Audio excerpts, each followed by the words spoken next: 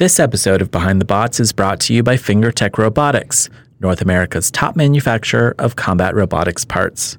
If you're interested in building your first combat robot, check out FingerTech's Viper Kit, which includes everything you need to build a fully functional, competitive Antweight. FingerTech also carries a complete line of wheels, hubs, motors, and other components if you want to build a bot from the ground up.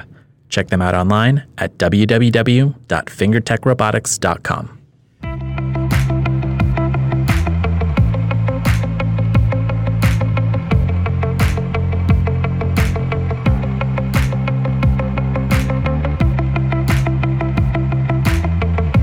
From Bill Gates' underground Microsoft lair, as we develop the latest injectable DNA-altering nanobots, this is Behind the Bots, the podcast that brings you the stories of the builders behind BattleBots. I'm Chris. I'm Luke. I'm Lindsay. And I'm Kyle. And today on the podcast, our recap of Season 5, Episode 4 of BattleBots. We have no guest this week due to the holidays. We'll wrap up the show with this week's installment of Robots Around the World. If you like our show, please rate and review us on Apple Podcasts, Google Play, Stitcher, Spotify, TuneIn, CastBox, Player FM, and Podbean. You can follow us on Facebook, Instagram, and Twitter at Behind the Bots. And if you like what you hear, tell a friend. We really appreciate your support.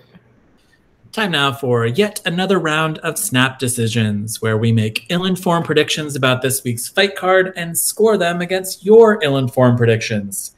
Last week, we had 24 people participate in Snap Decisions. There were 4 who called 6 out of the 7 fights correctly. That group includes friend of the pod, Lindsay Yuriko, Cameron Hutton, Jesse Mullen, and Travis Arp. However, we had 2 people with perfect scores calling 7 out of 7 fights correctly. Those 2 people are Corey Schweinhart and Joseph Sommers. Congratulations, Corey and Joseph. Send us your mailing addresses, and we will send you a Behind the Bots sticker pack. Congratulations. All right, if we take a closer look at the data, the sure shot last episode was Chomp versus Gamma 9, with 22 out of 24 people calling it correctly for Chomp. The biggest upset was the main event. Just 8 people called it for Bloodsport, while 16 people predicted incorrectly that Endgame would win.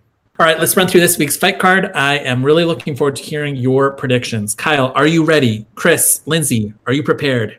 Emotionally, physically, mentally? Yeah, I did pretty well last week, so I'm feeling okay about this week. You did, Kyle. 5 out of 7 correct, which I think is pretty good. Pretty good for our group. It's like my personal best this season, so... Nice. Well, let's see how you do this week. First up, Black Dragon versus Claw Viper. Your thoughts on this match, Kyle? If it were any other year, this would immediately go to Black Dragon. But with the driving performance that we saw in Black Dragon's last fight, and the amazing driving performance that we saw in Claw Viper's last fight, clearly I have to give this to Claw Viper. Extremely fast robot. It's got 4-wheel drive instead of 2. It's got a lot of pushing power. It's got a lot of lifting power. I think there's going to be, if it goes to the judges, it's going to be close, but I don't think it's going to go to the judges. Your thoughts, Chris and Lindsay? I do not know, personally, the order in which the fights were filmed throughout the recording season. I'm guessing, though, that perhaps Black Dragon had an opportunity to go back into the pits and try to solve some of the issues that they were clearly having in their first match. So I am going to stick in the Black Dragon camp. Okay. Lindsay, your thoughts? This one is tough, but based on the driving performance of Claw Viper in the first episode we saw them in, I'm going to go with Claw Viper. I don't feel great about it, but I would love to see them win, to pull out a win against a bot like Black Dragon. I am on the fence about this. I agree that the driving from Black Dragon was not as dominant as we had expected. But I guess my only question, and feel free to weigh in on this, is Claw Viper really well optimized for vertical spinners? I can see it being a horizontal bar breaker, but with Black Dragon constantly in its face, in theory, kicking up a bunch of sparks, like trying to get at that big wedge, will we see, a much better performance from Black Dragon? Any thoughts on that? Yeah, I mean, we haven't seen all the configurations of Claw Viper at this point, right? But even if they just go with those 2 front fork lifter ends for the vertical, I mean, that gives them a keep away stick. That gives them something that they can like keep their bot away from that weapon while they push around Black Dragon and manipulate them. True.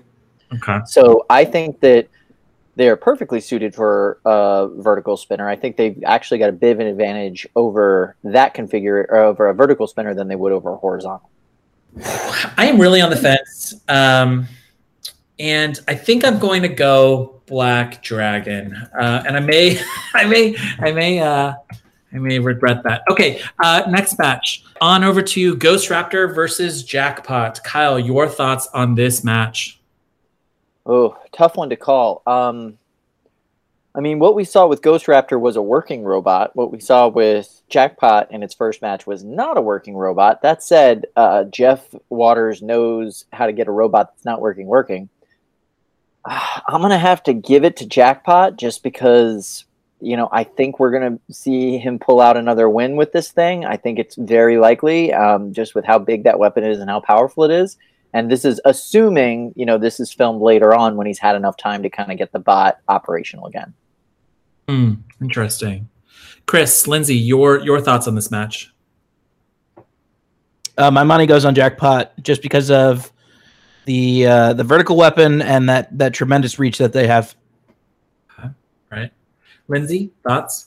So I'm looking at the photo of Ghost Raptor now, and it appears like they do have a pretty far reach, one that might rival that of Jackpot. But I'm gonna.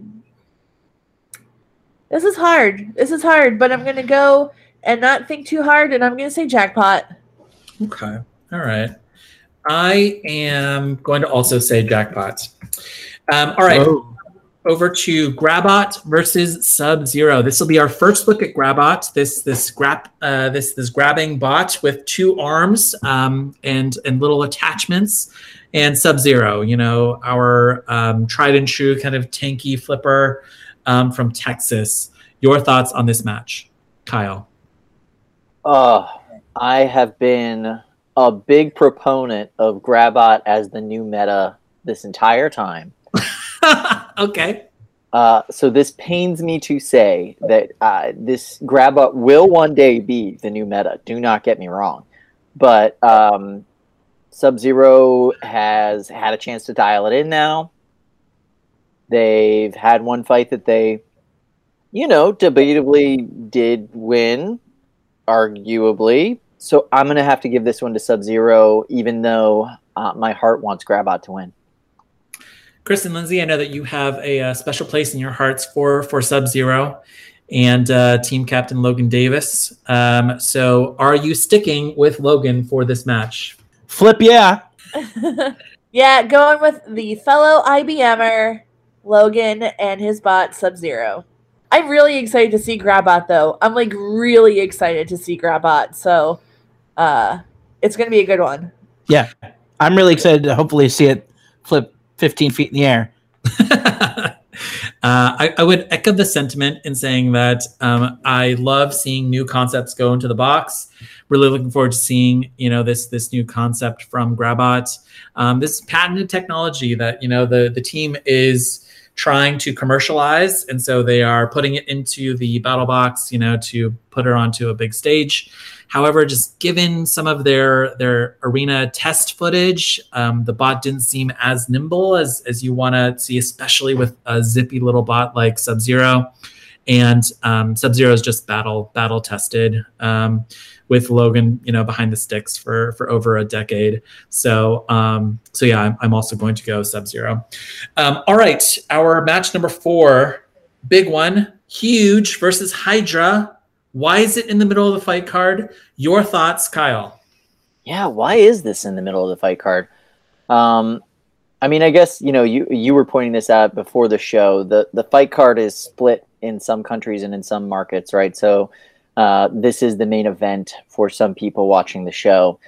But that said, how's this going to work? I know that the folks on Bronco put a lot of thought into how a flipper could fight a bot like Huge. I don't see the Waiachi folks putting that much thought into this. I think they're going to put their wider flipping arm on, and they're just going to go out there and try to flip Huge. That's going to be a really weird match to watch. I'm going to give it to Huge, though. I mean, I think that they are just well suited to take out flippers. Any flipper. Okay. Chris, Lindsay? I agree 100%. I don't know what really Hydra could do other than, again, like Bronco, throw on a few rhino horns and a couple of shoulder pads from Legion of Doom circa WWF 1980s. So I'm gonna say that Huge, with its ability to kind of continuously climb over Hydra and disregard a lot of the flipping power, just because it doesn't have that, doesn't have too much for Hydra to really kind of get a hold of it. My vote is Huge. Okay. All right. Lindsay, your thoughts? I hate to keep going with the pack here, but my vote is clearly Huge for this fight. It's interesting, though, that the producers are giving Huge now 2 chances to get yeeted or flipped out of the arena. We didn't think it could happen when we saw them fight Mammoth. We didn't think it was possible or we thought it was going to be unlikely for Huge to, actually get a wheel suck or part of itself suck outside of the arena, and it did happen. So I think there could be a chance, but I do think, Mammoth probably had a better shot at that than Hydra will here. So I'm sticking with Huge. Because he is so humble, I will say it for him. Luke did think that Huge was going to get yeeted out of the ring in that match. So keep that in mind. I did. Yeah, and I also predicted that Chomp was going to burst that bubble on Gamma 9. So far, in terms of stretch kind of predictions, I'm 2 for 2. But you're right, I am very humble about it. I think I'm going to break from the pack, and I'm going to say that Hydra will take this match. I am a huge fan, obviously, and I think that Hydra will bring a wedge configuration to this match that is going to surprise us. I think that we're going to see a much taller wedge, something super tanky, and their goal will be to stop that giant blade on Huge and try and flip it on its side or something like that.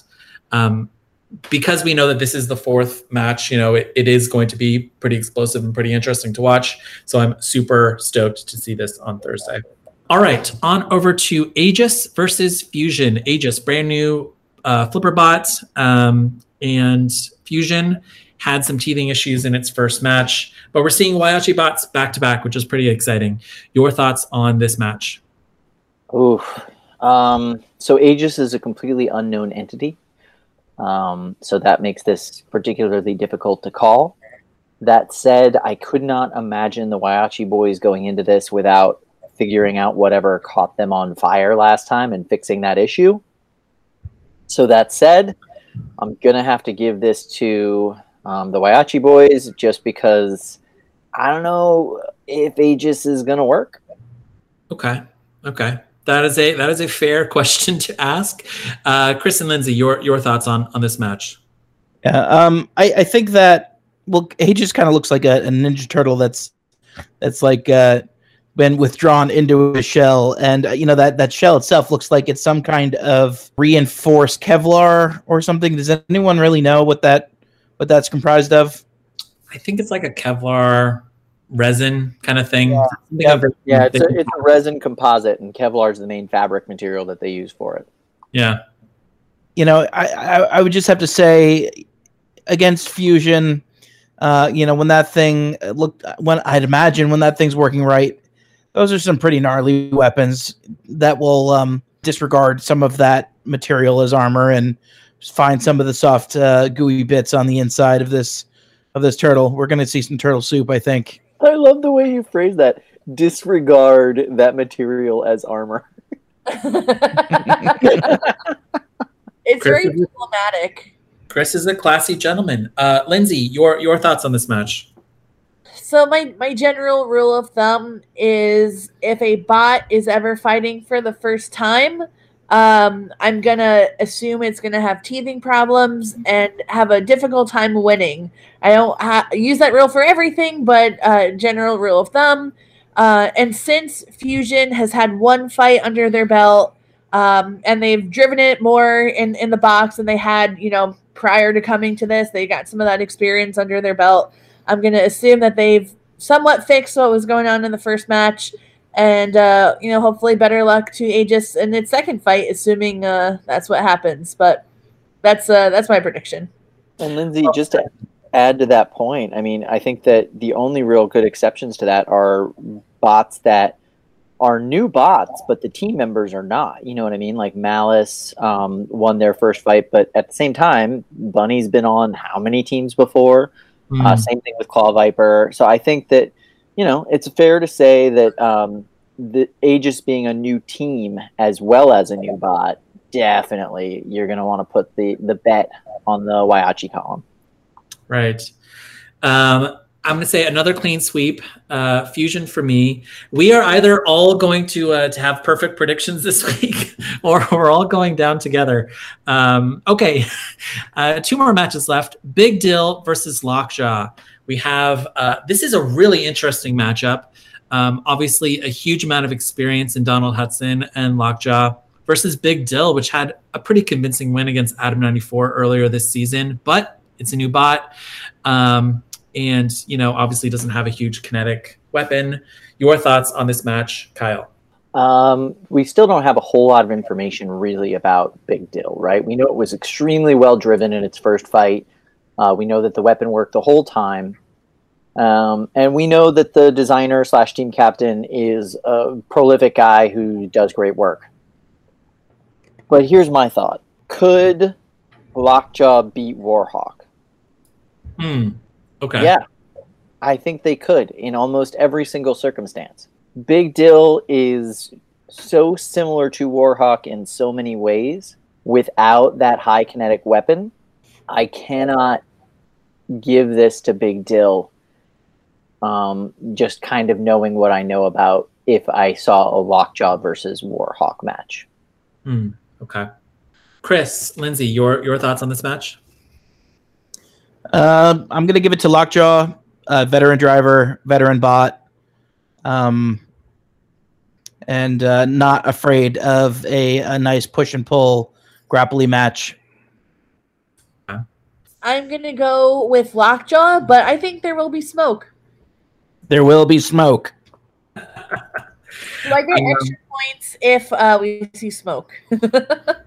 I think that's fair. I feel with Lockjaw, I mean, voting, betting that there's going to be smoke is usually a pretty sure bet. I am going to give it to the Big Dill, and I think that similar to my Hydra prediction, I think we're going to see a big plow come out in this match. I think we're going to see a different configuration. My guess, and I have no evidence, I have no inside information, but my guess is that Emmanuel is going to bring something pretty tough, for this match. Although I guess in theory, I mean, Adam 94 has kind of a similar weapon to Lockjaw, so maybe we would see the same configuration. I don't know. Technically, Adam 94's weapon is bigger and heavier than Lockjaw's, so Well, I think in the last couple matches, I mean, we've seen some reliability issues with Lockjaw, and seeing how this will be its first match of 2020, I don't know. All right, I'm going to stick with it. The Big Dill. Not feeling super confident about it, but that's my prediction. All right, Luke. If Lockjaw ends up pulling it off, I just don't want to hear you brine about it. Bravo. That's very good. All right, and finally the main event: Kraken versus Witch Doctor. First off, thoughts on the main event? Should it have been huge Hydra? Why do you think that it's Kraken Witch Doctor? Any thoughts there? Here's my thought. I am super pumped for Matt Spurk and the Kraken team that they get a main event. Totally. They've been grinding. They've been pumping it out. They've been giving us great matches every season they've been here. So yeah, I'm super happy for them. I think that's great that they get a main event match. It's another all Florida main event, which is great. Your prediction, Kyle, on this match? Whew. All right. I mean, I have to give it to Witch Doctor. Mainly because Witch Doctor's been pretty reliable this season so far. We know that the damage seems to count heavier. And we also know Witch Doctor has that really awesome self-righting skeleton top armor that's like hole free and, like a solid chunk of AR 500, which would be very hard for Kraken to get through. So I'm going to have to give it to Witch Doctor. But if this is a main event, I can only imagine that this is going to be an awesome match. Okay. Chris, Lindsay, your thoughts? Yeah, my thought is in that same vein. With these two bots in particular as the main event, my guess is that something might explode, and that'd be cool, as long as everyone's safe, of course. So I'm gonna go ahead and I'm gonna say, likely whoever's gonna donate that explosion, it's probably gonna be the one that doesn't have a high velocity vertical spinner on it. So I'm gonna give it to Witch Doctor. Okay, all right. Lindsay, your thoughts on the main event? I'm giving it to Witch Doctor, but my biggest hope is that whatever happens, it's a clear win, and that, if it goes to the judges for whatever reason, that they don't break Matt Spurk's heart again, because I literally am not over the first match yet. And so I hope whatever happens, it's painless and everyone can go on afterwards. For the sake of the memes that Matt Spurk will produce if he gets another bad judge's decision, I actually want that to happen. He's been producing some great memes. I must hand it to him. He's been doing a great job. Apparently he's had them made since the week after filming, and he's just been saving them this whole time to just throw out when they are necessary and ready to go. So that's why he's able to get them out within minutes of the match happening that the memes are about. I really like the one where they're all in heaven and it's Duck and Blacksmith and Kraken. And every time there's a controversial decision, another bot gets added and they say, "We've been waiting for you." Yes.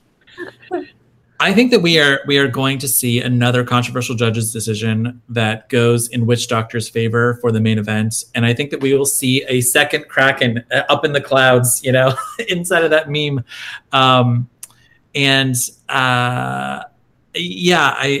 Just the way that the judging has come down this season, Kraken will have to score a knockout to win. And if this goes all 3 minutes, and these are both incredibly tough and reliable bots, I don't know. I'm worried that we may see another controversial decision this week, but we will have to see. Interesting predictions. We all kind of predicted kind of similar. So I'm curious to see how the listeners predict them this week. So if you'd like to get in on Snap Decisions, watch for our Facebook post on Thursday. Time for this week's Combat Robotics news. I have 3 news items for you today. First up, BattleBots this week released new details about their spin-off show BattleBots Bounty Hunters, which launched Monday on the streaming app Discovery+. We'll get a total of 12 one-hour episodes of BattleBots Bounty Hunters, with the first 4 episodes currently available on the app with legendary bots Icewave and Bronco. The remaining 8 episodes will be added in 2 more waves later this year, unclear exactly when. If you happen to have a Verizon Unlimited plan, Discovery Plus is free for the first year. For the rest of us, the app will cost $5 per month with ads and $7 per month without ads. Both plans have a free 7-day trial, so you can, in theory, sign up, watch BattleBots Bounty Hunters, and then cancel before the 7 days is up. In a post on Facebook, BattleBots writes, quote, "We know that some of you don't like the idea of extra BattleBots content being behind a paywall. Please know that these 12 Discovery Plus bounty episodes were a very real win for BattleBots and the bot building community. Without them, we might not have been able to stage the 2020 season at all, for it was only by combining the investment of both broadcasters with that of our distribution and merchandising partners that we were able to create what turned out to be an incredibly expensive production. Our costs were substantially increased because of all the COVID protocols, delays, safety measures, team quarantine costs, the lack of any audience ticket revenue, etc. For us, we're still trying to figure out how we're going to cover BattleBots Bounty Hunters without spoiling the fights, knowing that not everyone has signed up for Discovery Plus yet. So we'll probably record a bonus episode and put it out later this month so you can avoid spoilers. Your thoughts? It's $5 for that bonus episode, by the way. Yes, exactly. Your thoughts on BattleBots Bounty Hunters? Did you get a chance to watch it so far this week? I mean, we're recording this episode on Monday, so the app just came out this morning. Did we get a chance today to check it out yet? I have not gotten a chance to check it out yet. I did have to make a spoilers thread for it yesterday because apparently, if you signed up for it on Amazon, you could get access to it yesterday. So that was an annoying thing that I had to create a spoilers thread early. But the spoilers thread is going to be up indefinitely. Like all discussion about this show will be on that thread on the Facebook page, and that will be just where we talk about that show. I'm really excited to watch it. I haven't decided which streaming service I'm going to get rid of for the time period to do it. And I don't want to wait until all the episodes are out and do the 7-day trial thing. That feels like cheating. Kyle, I'm really surprised. So I also didn't get a chance to watch it earlier today. It was a work day. But I'm hoping to watch Bounty Hunters this weekend. How popular has the spoilers thread been? Like, is there any indication how many people were actually able to catch the episodes when the app launched on Monday? It's not as active as the episode spoiler threads. I'll say that. Yeah. Most of the spoiler thread conversation was around how people in other countries can get access to the show. Okay. Which is always the challenge, right, with BattleBots in general, but especially now because Discovery Plus is, you have to have a United States-based account and payment account for it as well. So it's a little bit challenging, I think, for folks in other countries to get. I'm sure that's something that BattleBots distribution is working on because they love getting the content into other countries. So hopefully that gets fixed. But yeah, the people that have watched it were speaking very highly of it. So that bodes well. Apparently the matches are really good. Yeah, I was thinking maybe we could do like a little private watch party this weekend, just the four of us, and check it out together. Because I'm really curious to see if the format's the same. I have so many questions about it, and I have managed to avoid all of the spoilers, so I'm pretty stoked about watching it fresh. But yeah, it sounds like a cool concept, and any competition where we can put more money into the hands of the builders is all right in my book. Amen to that. I was reading something interesting in the comments where people were going on, about not being able to access it in the UK. Who I assume it was Greg, but someone using the BattleBots Facebook account chimed in and said that in the past that they've been able to get the show out to over 134 countries. And then unfortunately this year they couldn't get the UK to sign on because no distributors wanted to pick it up because of apparently how poorly Robot Wars did in the ratings. And so they didn't want to take a chance on BattleBots, either the show or the extra content like Bounty Hunters. So Alex, I don't remember his last name and I'm really sorry.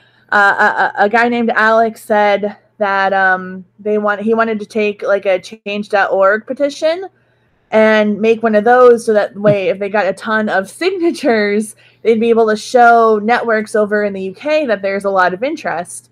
And it looked like Greg had responded and saying that he loved the idea. And it looks like now they're working together to try and make this petition happen. So I'm hoping that it does. And I'm hoping that, you're never really sure how much good or how much change these petitions are are able to enact, but it's something, and I'm hoping that it does lead to, more distribution in the UK, because it really stinks that our friends across the pond can't access the show. Absolutely. Alex Hazlitt, leading the charge for change.org. And I guess, I don't know. I guess the question is, would it be disingenuous if I was to sign that change.org petition because I'm not British? And, but we want our British friends to, get content, robot fighting content. Yeah. I just looked up the last couple of seasons, or I guess series is what they call them. I have to speak British when we're talking about Robot Wars. Of their ratings for the last couple of series, and it's interesting. They really did move their time slot and put them in a place where they would not get the ratings that they probably deserved. So they went from a 1.2 million viewership in their second run to a 745,000 person viewership by the time the third series and the new series came out. That's terrible. I feel really bad for them. That should not have happened. Yeah. Yeah, I'm curious, how BattleBots has done, since Robot Wars shut down. I know that there's been talk about trying to make BattleBots more regional. Maybe we would see a BattleBots spinoff just for the UK, and would that connect more with the viewers? If they saw pretty much a completely European lineup of bot builders and bots. Interesting question to ask for sure. For sure. Let's check in now with our friends from Malice, who this week revealed it cost them $87,689 to build their robot in time for the 2020 season of BattleBots. About half of that money, roughly $43,000, went into the bot's 2 frames, which were machined out of billet aluminum under a very tight time frame. Drive cost $18,600. Weapons cost $9,800, and the remaining $16,600 were spent on hardware, batteries, travel costs, and miscellaneous parts. The team notes that their expenses were on the high end, with some robots, like Jackpot, spending less than $5,000 on their 2020 build. I know this has been one of the most talked about posts online of the week. Your thoughts on this super expensive build from Malice? There's someone walking around with $50,000 in their pocket. I think that Bunny's got to get a better printer because, that swag should not cost that much. I know she's got a lot, but dude. I don't think that the merchandise was part of this, 80... No, probably not. That was probably a whole separate kit and caboodle that she hasn't disclosed yet. Yeah.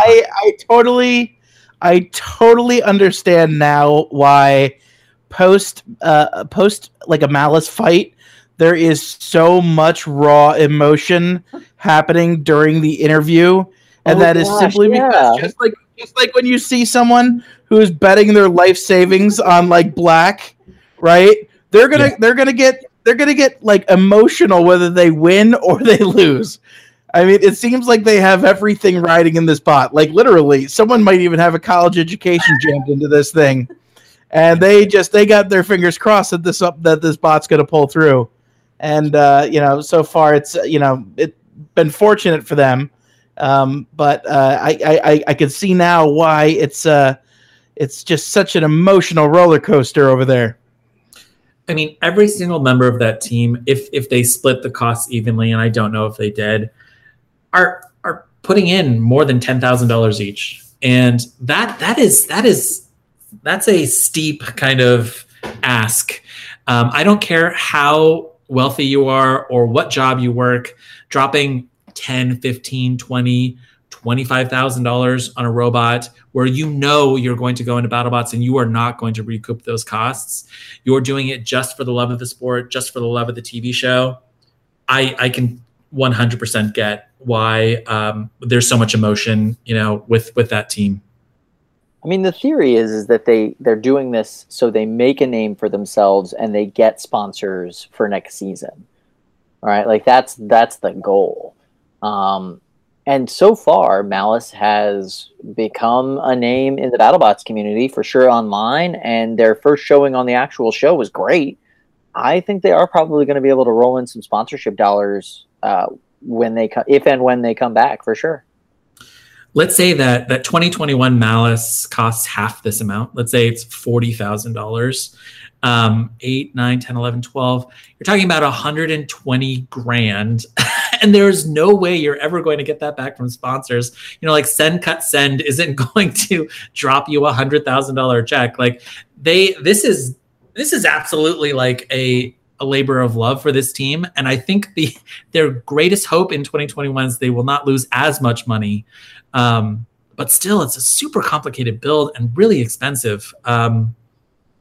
I don't know. Like for me, you know, as a super fan, I feel like I've been scratching around the edges of like trying to understand the psyche of the average BattleBots builder.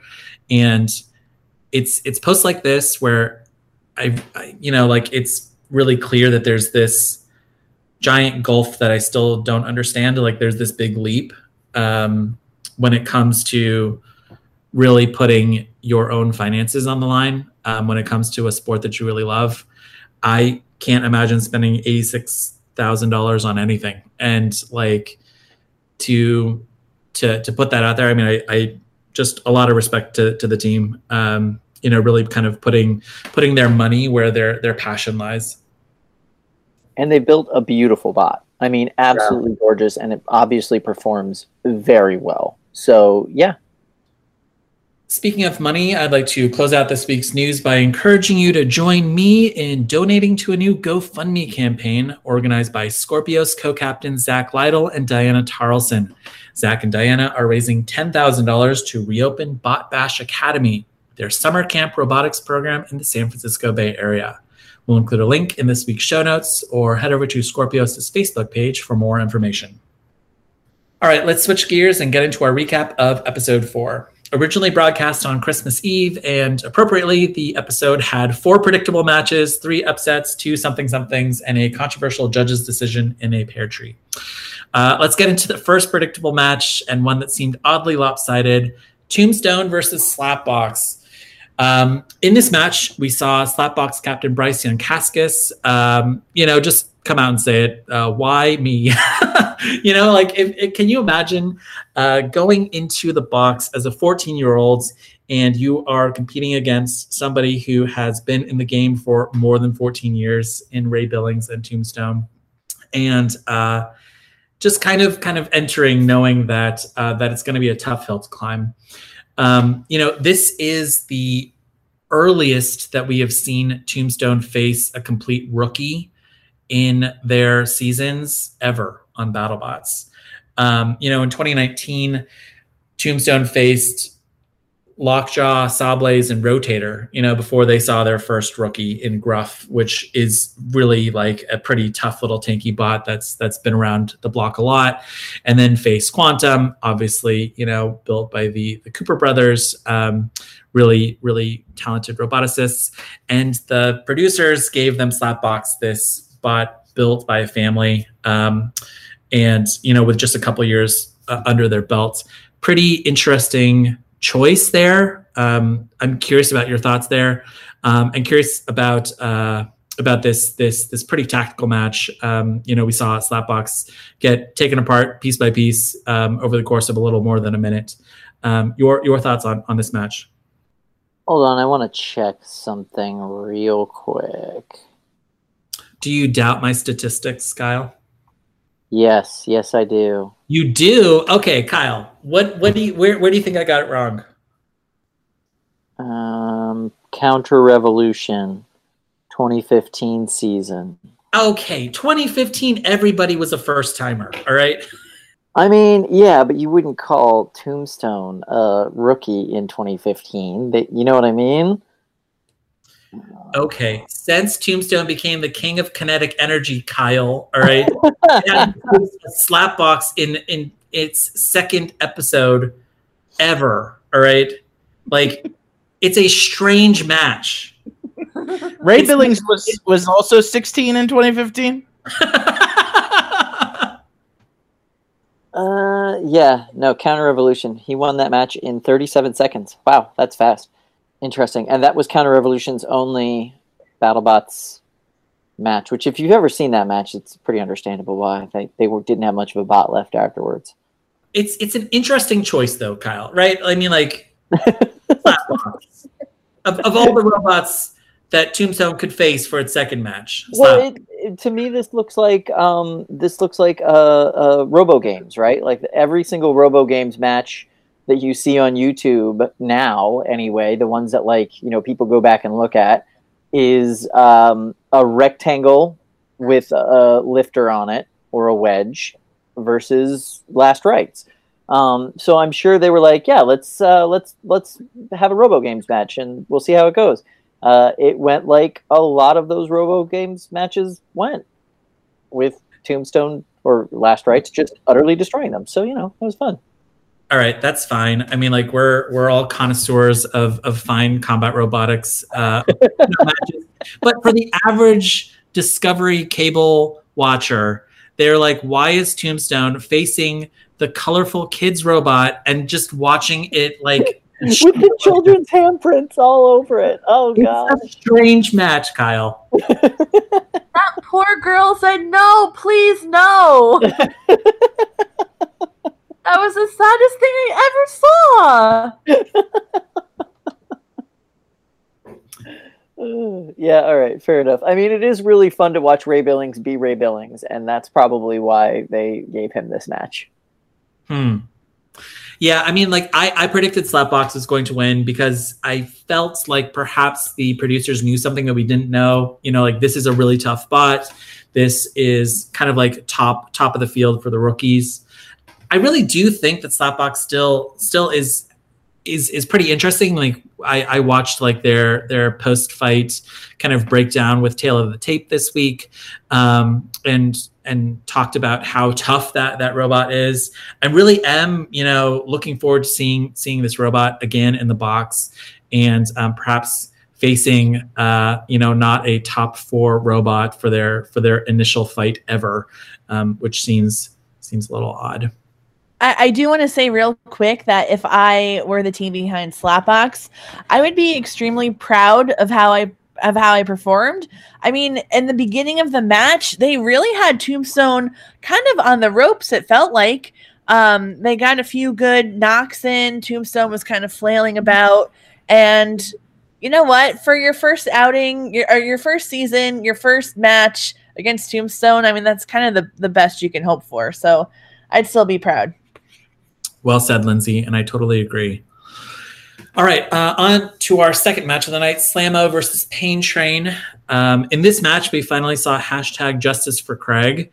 This is Craig Danby's first televised win on BattleBots. Before this, he had won just one other match in an untelevised 2018 tag team with Petunia, where they earned a judge's decision against Balespear and Double Dutch.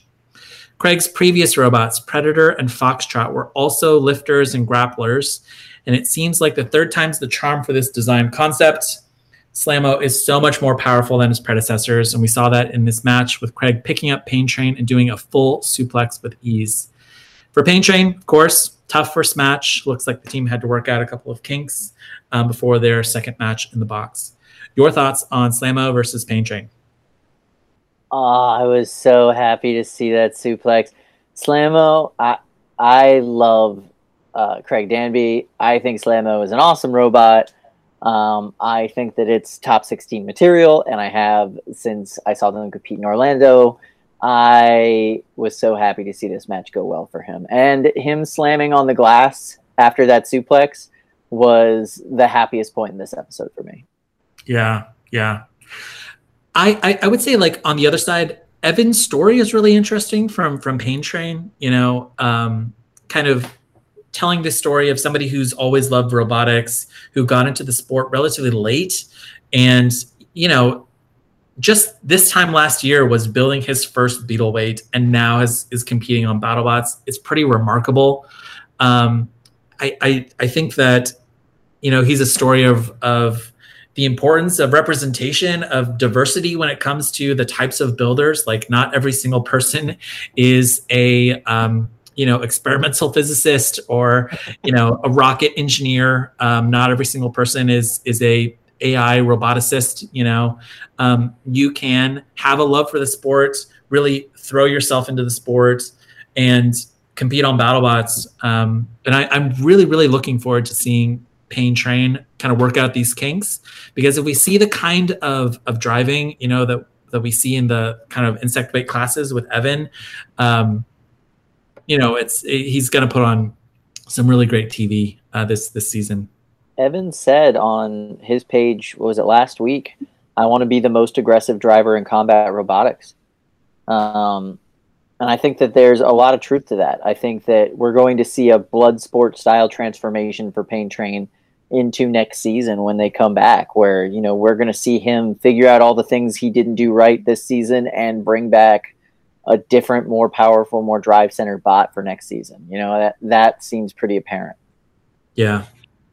I also think that his story is not the opposite of Malice, because, Malice has worked for a while to get where they are. And so I don't want to just say like, oh, they have an expensive bot and that's why they're there. That's not my point. But I do think that like a lot of people who I saw in the comments of Malice's post were like, oh, well, there goes my dream of ever building a robot, because they think that like it has to be that expensive and you have to have that many years of experience and you have to, have the whole like kit and caboodle. And I think Pain Train and Evan's story shows you that there are so many paths. And this is something that we have emphasized time and time again over the, last year and a half of our podcast. There are so many paths. And so if you see something that feels, like it's a gate for you, or if you feel like there's something that, you don't think that you can overcome. I mean, to get into the sport, there are so many stories now of people who have been like, here, I'm going to forge my own way and I'm going to figure it out. And I think that's the story of Pain Train. And I think it should show everybody that if there's a will, there's a way if you want it hard enough. Absolutely. Lindsay, that's a good segue into our next match, Scorpios versus Perfect Phoenix. These are two teams that really are super active on the insect weight circuit, building beetle weights, competing with ant weights, and really coming up through the sport through these lower weight classes. This was also our first upset of the night. Most of our listeners had predicted that Perfect Phoenix was going to win. And we really saw 2011 technology in the box against 2020 technology. Scorpios, just an absolutely dominant bot this season. They really took some serious damage in their fight against Bloodsport, and they came back in top form. Like, they fixed that robot in the pits and came back with something that was just dominant and agile and was able to really bully Perfect Phoenix around. And achieving the knockout in 2 minutes. So your thoughts on this match? I guess the producers continue to give them overhead spinners, so that's a choice. But yeah, your thoughts on Scorpios versus Perfect Phoenix? The match was great, but my favorite part of this entire part of the episode was Zach's promo, where he said Tyler may look like a cute kid, a nice 11-year-old, but he's actually a monster. That was hilarious and so accurate, and I loved the genuine look of fear on Zach and Diana's face when they were talking about having to face him. It reminded me a little bit of that episode of The Twilight Zone, the back from the 50s, where like all of the adults are scared of like the one kid who has like superpowers. Yes. Well, I mean, they have faced Tyler. I mean, they've seen Tyler's driving at RoboGames. Tyler would travel out to California to compete in events where Zach and Diana were there. I think Zach even said on the show that he served as a judge for some of Tyler's matches. So yeah, I mean, he's certainly a known quantity, and taking home a top prize at RoboGames is very difficult to do, and Tyler has those. So yeah, absolutely do not discount the driving ability of this 11-year-old. All right, on over to Mad Catter versus Ribot. I really want to say, like, I want to start off by saying I love Ribot. David Jin and his team, they had this special segment where they showed how they had built sensors inside of their robot to give them kind of a diagnostic look at temperature and kind of other data points inside of their robot, and display it on this 7-inch touchscreen where they could get kind of a real-time look at exactly what's happening inside of the robot, which is really pretty cool. I think like the thing that is really interesting about combat robotics is that you take these mostly off-the-shelf parts and push them to their absolute limit. Normally when you buy a LiPo battery and an ESC and a motor, and you put it into a remote control car, you're able to drive that car happily for many months. They're pushing them to the limit so that they burn out in 3 minutes and 10 seconds, and all they need to do is just keep it alive for 3 minutes. And so it's pretty cool to see like these sensors and diagnostic tools inside of robot. But all of that tech was not enough for them to kind of achieve the win here, because it came down to a classic driving match. And Calvin Iba is hands down one of the top Beetleweight drivers in the country right now. And we saw that on display. Like he was driving Mad Catter like it was a Beetleweight, which is pretty remarkable. So your thoughts on this match, Mad Catter versus Ribot? I thought Calvin's driving was on full display in this match. These are two drivers that have competed against each other before at the smaller weight classes, and you see a lot of the same dynamics playing out. Calvin's driving was incredible, and the match went the way of the better driver. Oh yeah.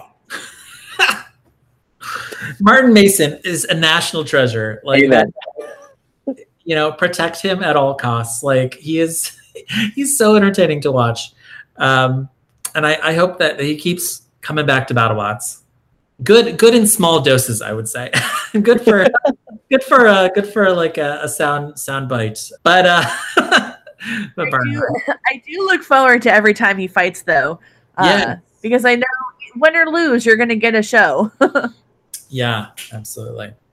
All right, on over to Chomp versus Gamma 9. Finally, our first time seeing 500-pound Walker Chomp.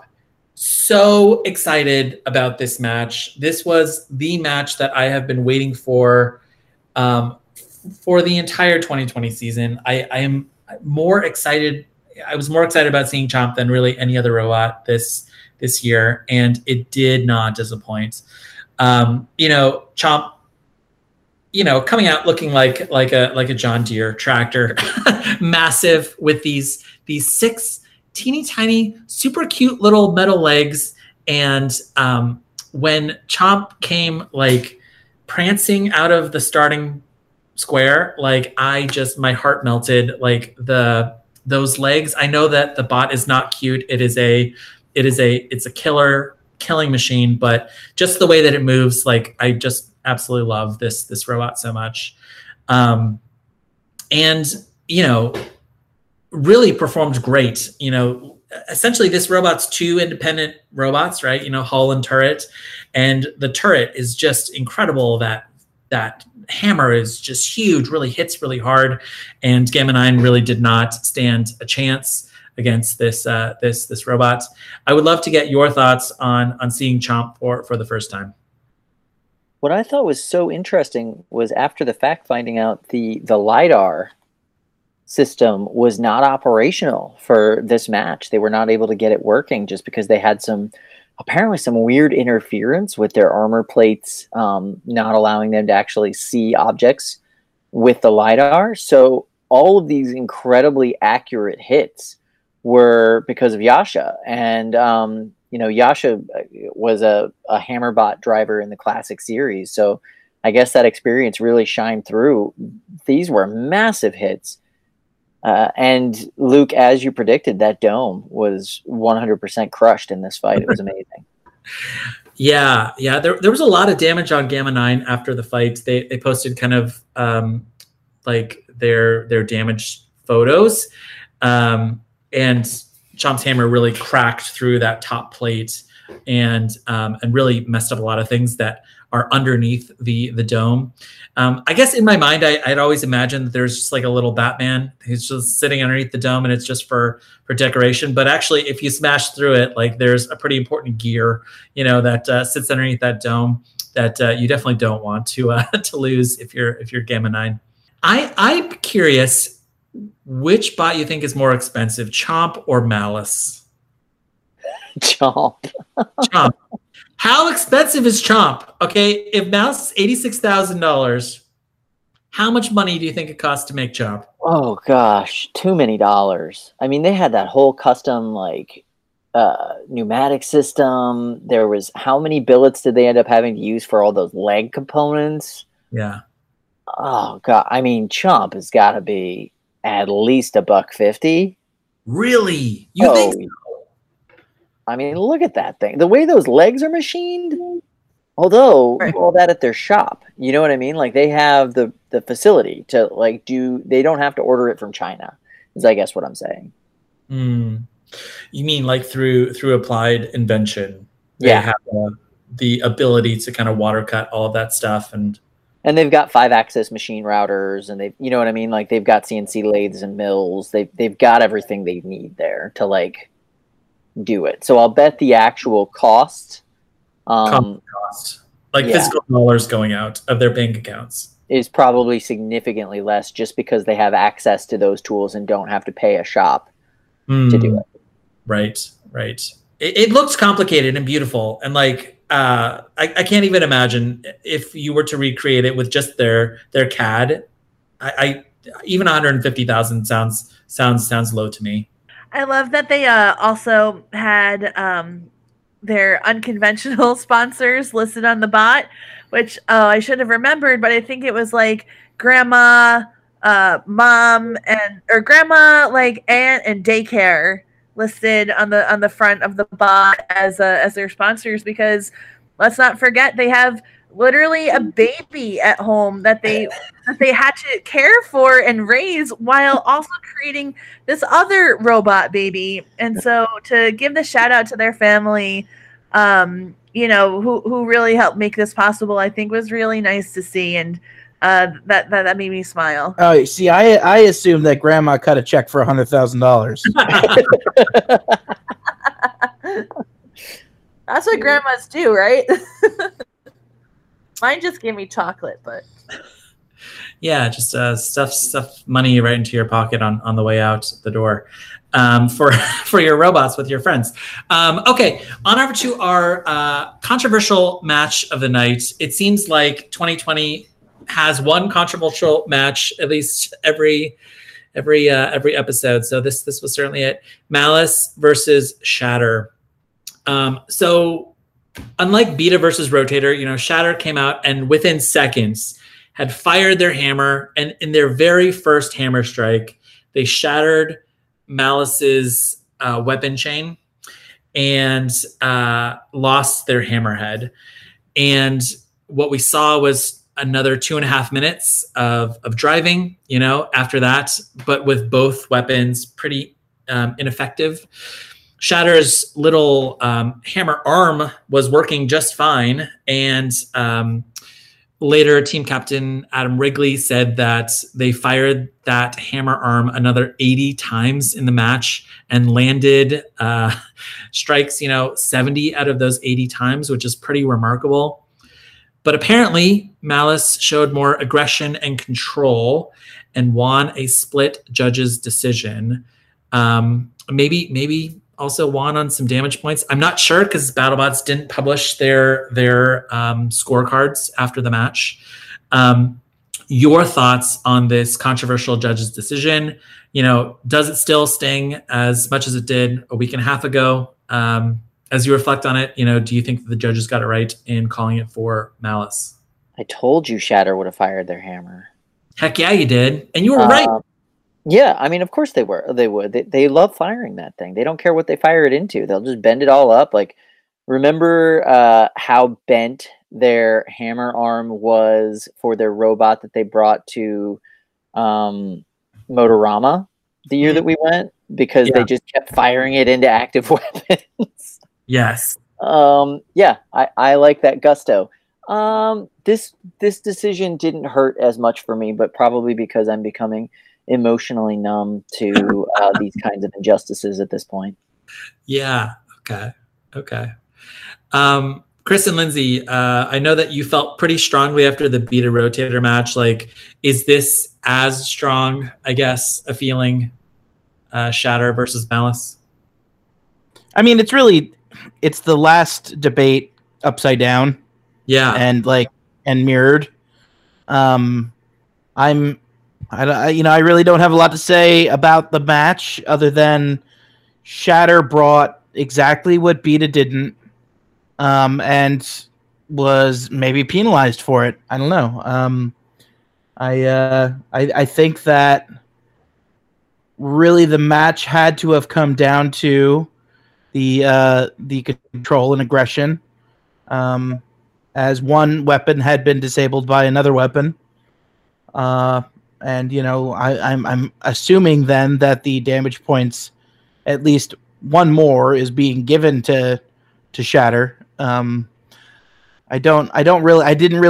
only difference between this match and the last was that in lieu of some devastating hammer strikes, we did see a bot that was able to really muscle another bot, and I don't really think that we saw that in this match. So I have to leave this one to the judges. I question it, and I don't have to like it, but I guess it is what it is. In terms of aggression, I mean, this goes back now to the fight with Beta.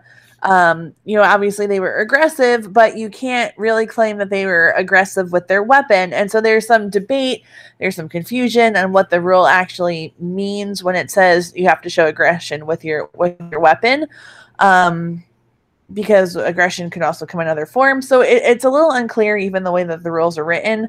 But in this match, I mean, Malice could no longer be aggressive with their weapon because it wasn't working, and because of its how it's designed, it can't really do much when it's not working.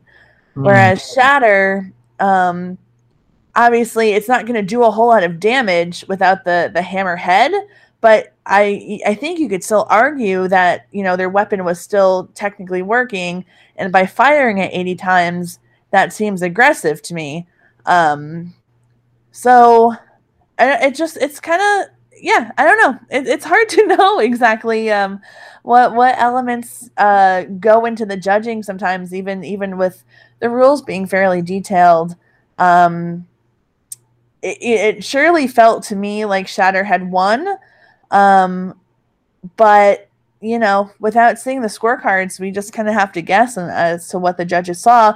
But I do kind of think, if you're Beta, you're going to say, all right, so you just proved me right. I don't have to fire my hammer, and I can win because look what happened to Shatter. They did a great job in the match. I don't know if they dominated the way that Beta did, but they certainly held their own, and they fired their hammer and did a lot of damage, but still lost.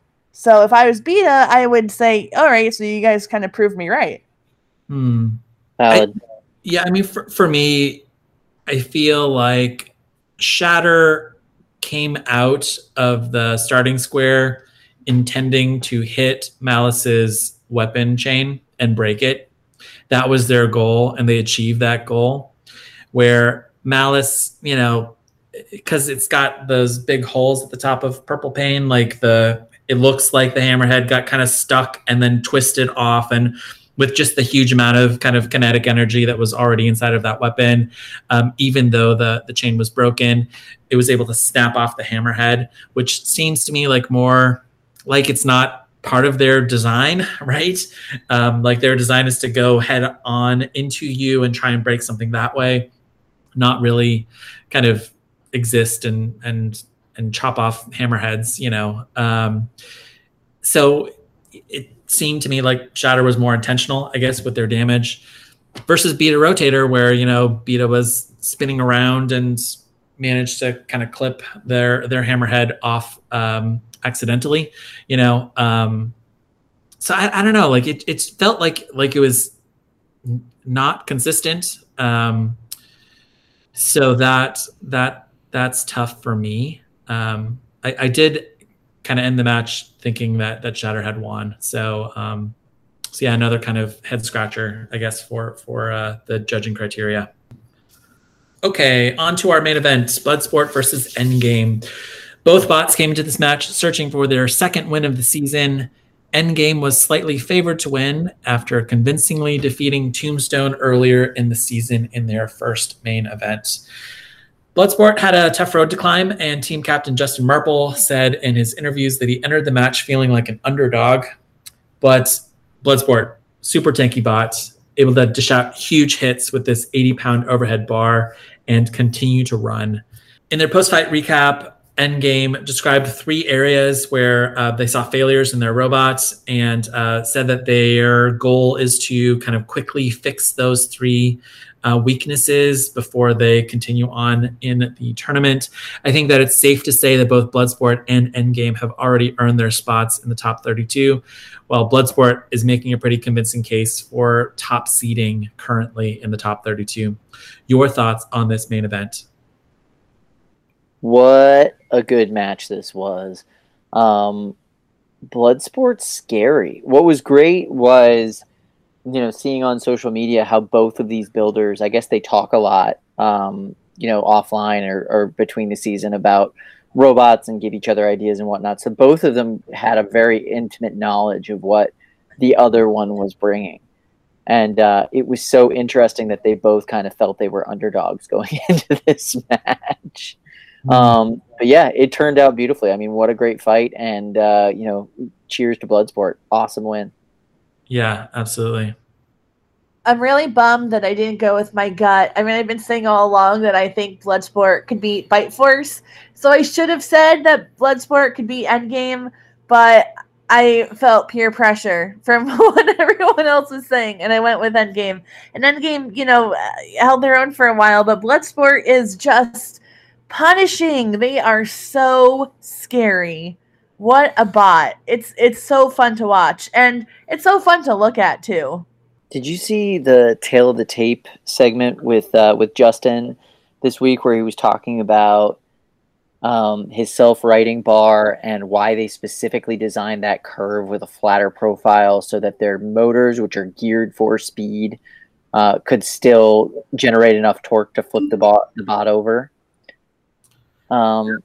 That's the kind of thinking that Gigabyte needs, versus just a straight up in the air flagpole,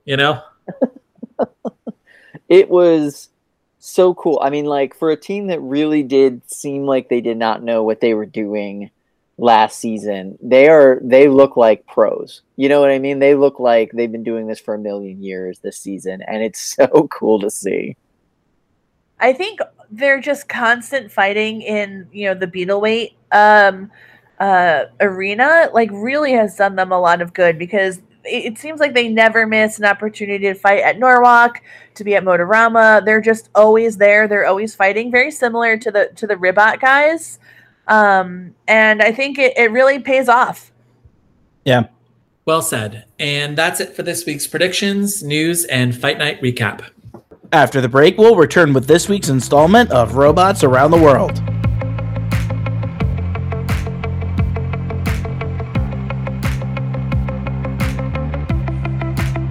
Oh boy. All right. Welcome back from the break. Time for Robots Around the World. This week, we are traveling back to Boston, where the nightmare-inducing robots at Boston Dynamics have demonstrated that they can now dance better than most humans.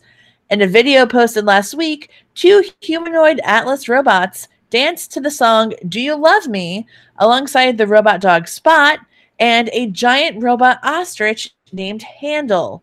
It is surely fascinating and extremely scary, and more than anything, incredibly, incredibly impressive that human beings have come together to create something so awesome in the truest sense of the word, but also something that will clearly destroy us in about 3.5 years. So if you haven't seen it yet, definitely go search for it. It's on YouTube and it's being posted everywhere. For the first minute or so that Chris and I were watching it, we thought that it could have been CGI'd. We were like, there's no way that this robot is that smooth. But sure enough, it was. And now that's the thing we have to live with in the world. So hey, what did you guys think? Hey, Mark, put down the lobster roll. Get over here and look at these dancing robots. I can dance better than all of these robots. No, you cannot, Chris. No, you see, Luke. This is clearly where you have a disconnect. You think that dancing with a rhythm is dancing. No. It's all about the emotion, right? It's about how hard you can flail. That's what dancing is. I see. Okay. Got it. The weird thing is that it almost, despite the robots not having faces, you could like feel the personality coming off these robots. No, you couldn't. Yes, you could. That was what was so scary. I agree. It was like watching a room full of robotic serial killers. That's it. It was smooth. I don't know. I want to see one of them doing that holding a margarita. I got goosebumps watching this video and then rewatching it and watching it again. It's one of these videos where I am horrified, but I can't look away. Like I love it, but also simultaneously really hate it. It just is too uncanny, and the robots are getting too good. And I just like I don't want to fight that giant ostrich, out on the wastelands of Boston, someday when it's outfitted with a missile launcher and a laser. Someone's been playing too much Fallout lately. It's no good. I love it, but I'm not into it. Now, have you been following? I think now Boston Dynamics, at least a portion of it had been acquired by another company. Hyundai, is that right? Let me. Yeah, it was Hyundai. Hyundai bought them, and it was the wholesale purchase. They've had 3 owners, I guess, in the past 10 years. It was Google, and then Sunbank, and now Hyundai owns them. It's interesting that the company itself is continuously seeing this at a corporate level a turnover, but it's like every 3 or 4 years the company's technology is just really catapulting. It wasn't even that long ago that when you think about it, that you would see a Boston Dynamics video of a 9-foot tall robot connected to the ceiling with 40 straps, and someone be like, look, it can take 2 steps and then it falls over, and that blew my mind. Right, and that wasn't that long. It could jump over boxes and everybody was like, whoa. Yeah. or how about that video where someone kept pushing it to the ground with a hockey stick? All right, they remember that. They're like whales. Is that why they put so much emotion into this dance? Because they remember that abuse and they translated that to art? Oh my God. You're right. My wife, who is a trained dancer, watched this, and her first question was, who was the choreographer? Which I thought was an interesting question. I haven't been able to find that information. But yeah, this was incredibly well choreographed. Not just the programming, but the actual dancing was incredibly well choreographed. What a weird company. This had to have taken so much time for a YouTube video, essentially. But that they're trying to sell a less scary robotic future, and I'm not sure if they're succeeding. Do we know who's at the top of Boston Dynamics? Is it a scary Elon Musk type figure, or is it do we know anything about this person and what their motives are? No, I do know that Elon shared this video on his Twitter and was very excited about it. So, that's not necessarily a good thing. No.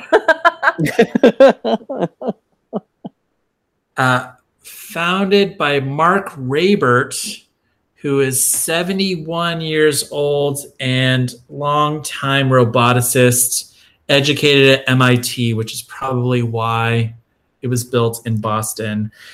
You know, like, so Hyundai bought Boston Dynamics for $1.1 billion. And that seems low to me because they have now an ostrich that can dance. And, you know, we bought Instagram for $1 billion when it was like 13 people. You know what I mean? Like, you would think it's worth more. I was talking to my girlfriend about this tonight over dinner, and I was saying, I think that they probably turn down more contracts, you know, than they accept, because if they put a machine gun on one of these ostriches, you know, like, it would be a $100 billion company. If a bot was armed, it would be the most terrifying thing in the entire world. With that crazy, like, oh yeah, no, that would be terrible.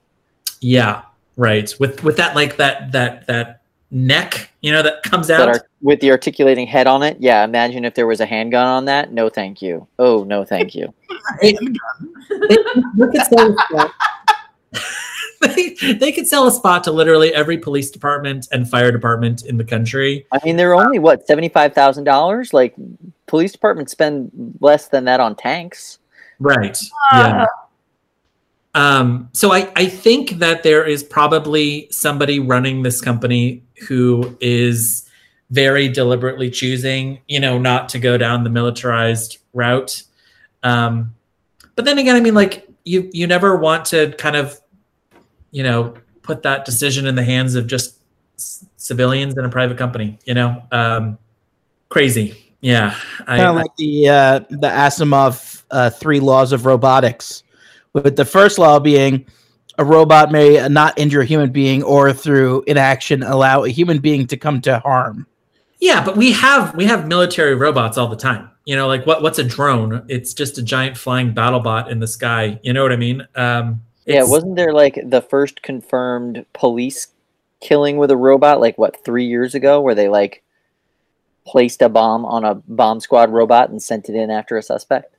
Jeez, yeah. It happens. I feel like they might have hacked that solution. They did, and technically that's a remote controlled device, not a you know, autonomous robot, but still. Yeah. Well, geez, this whole conversation's a bummer, and that's about it for us today. We're gonna end this one on a high note. Stay tuned. We'll have another episode for you next week, and also look forward to some great new BattleBots Bounty Hunters content from Behind the Bots. We'll see you then, folks. Bye. Bye. I'm loving all of this alliteration. Bye. Stay safe.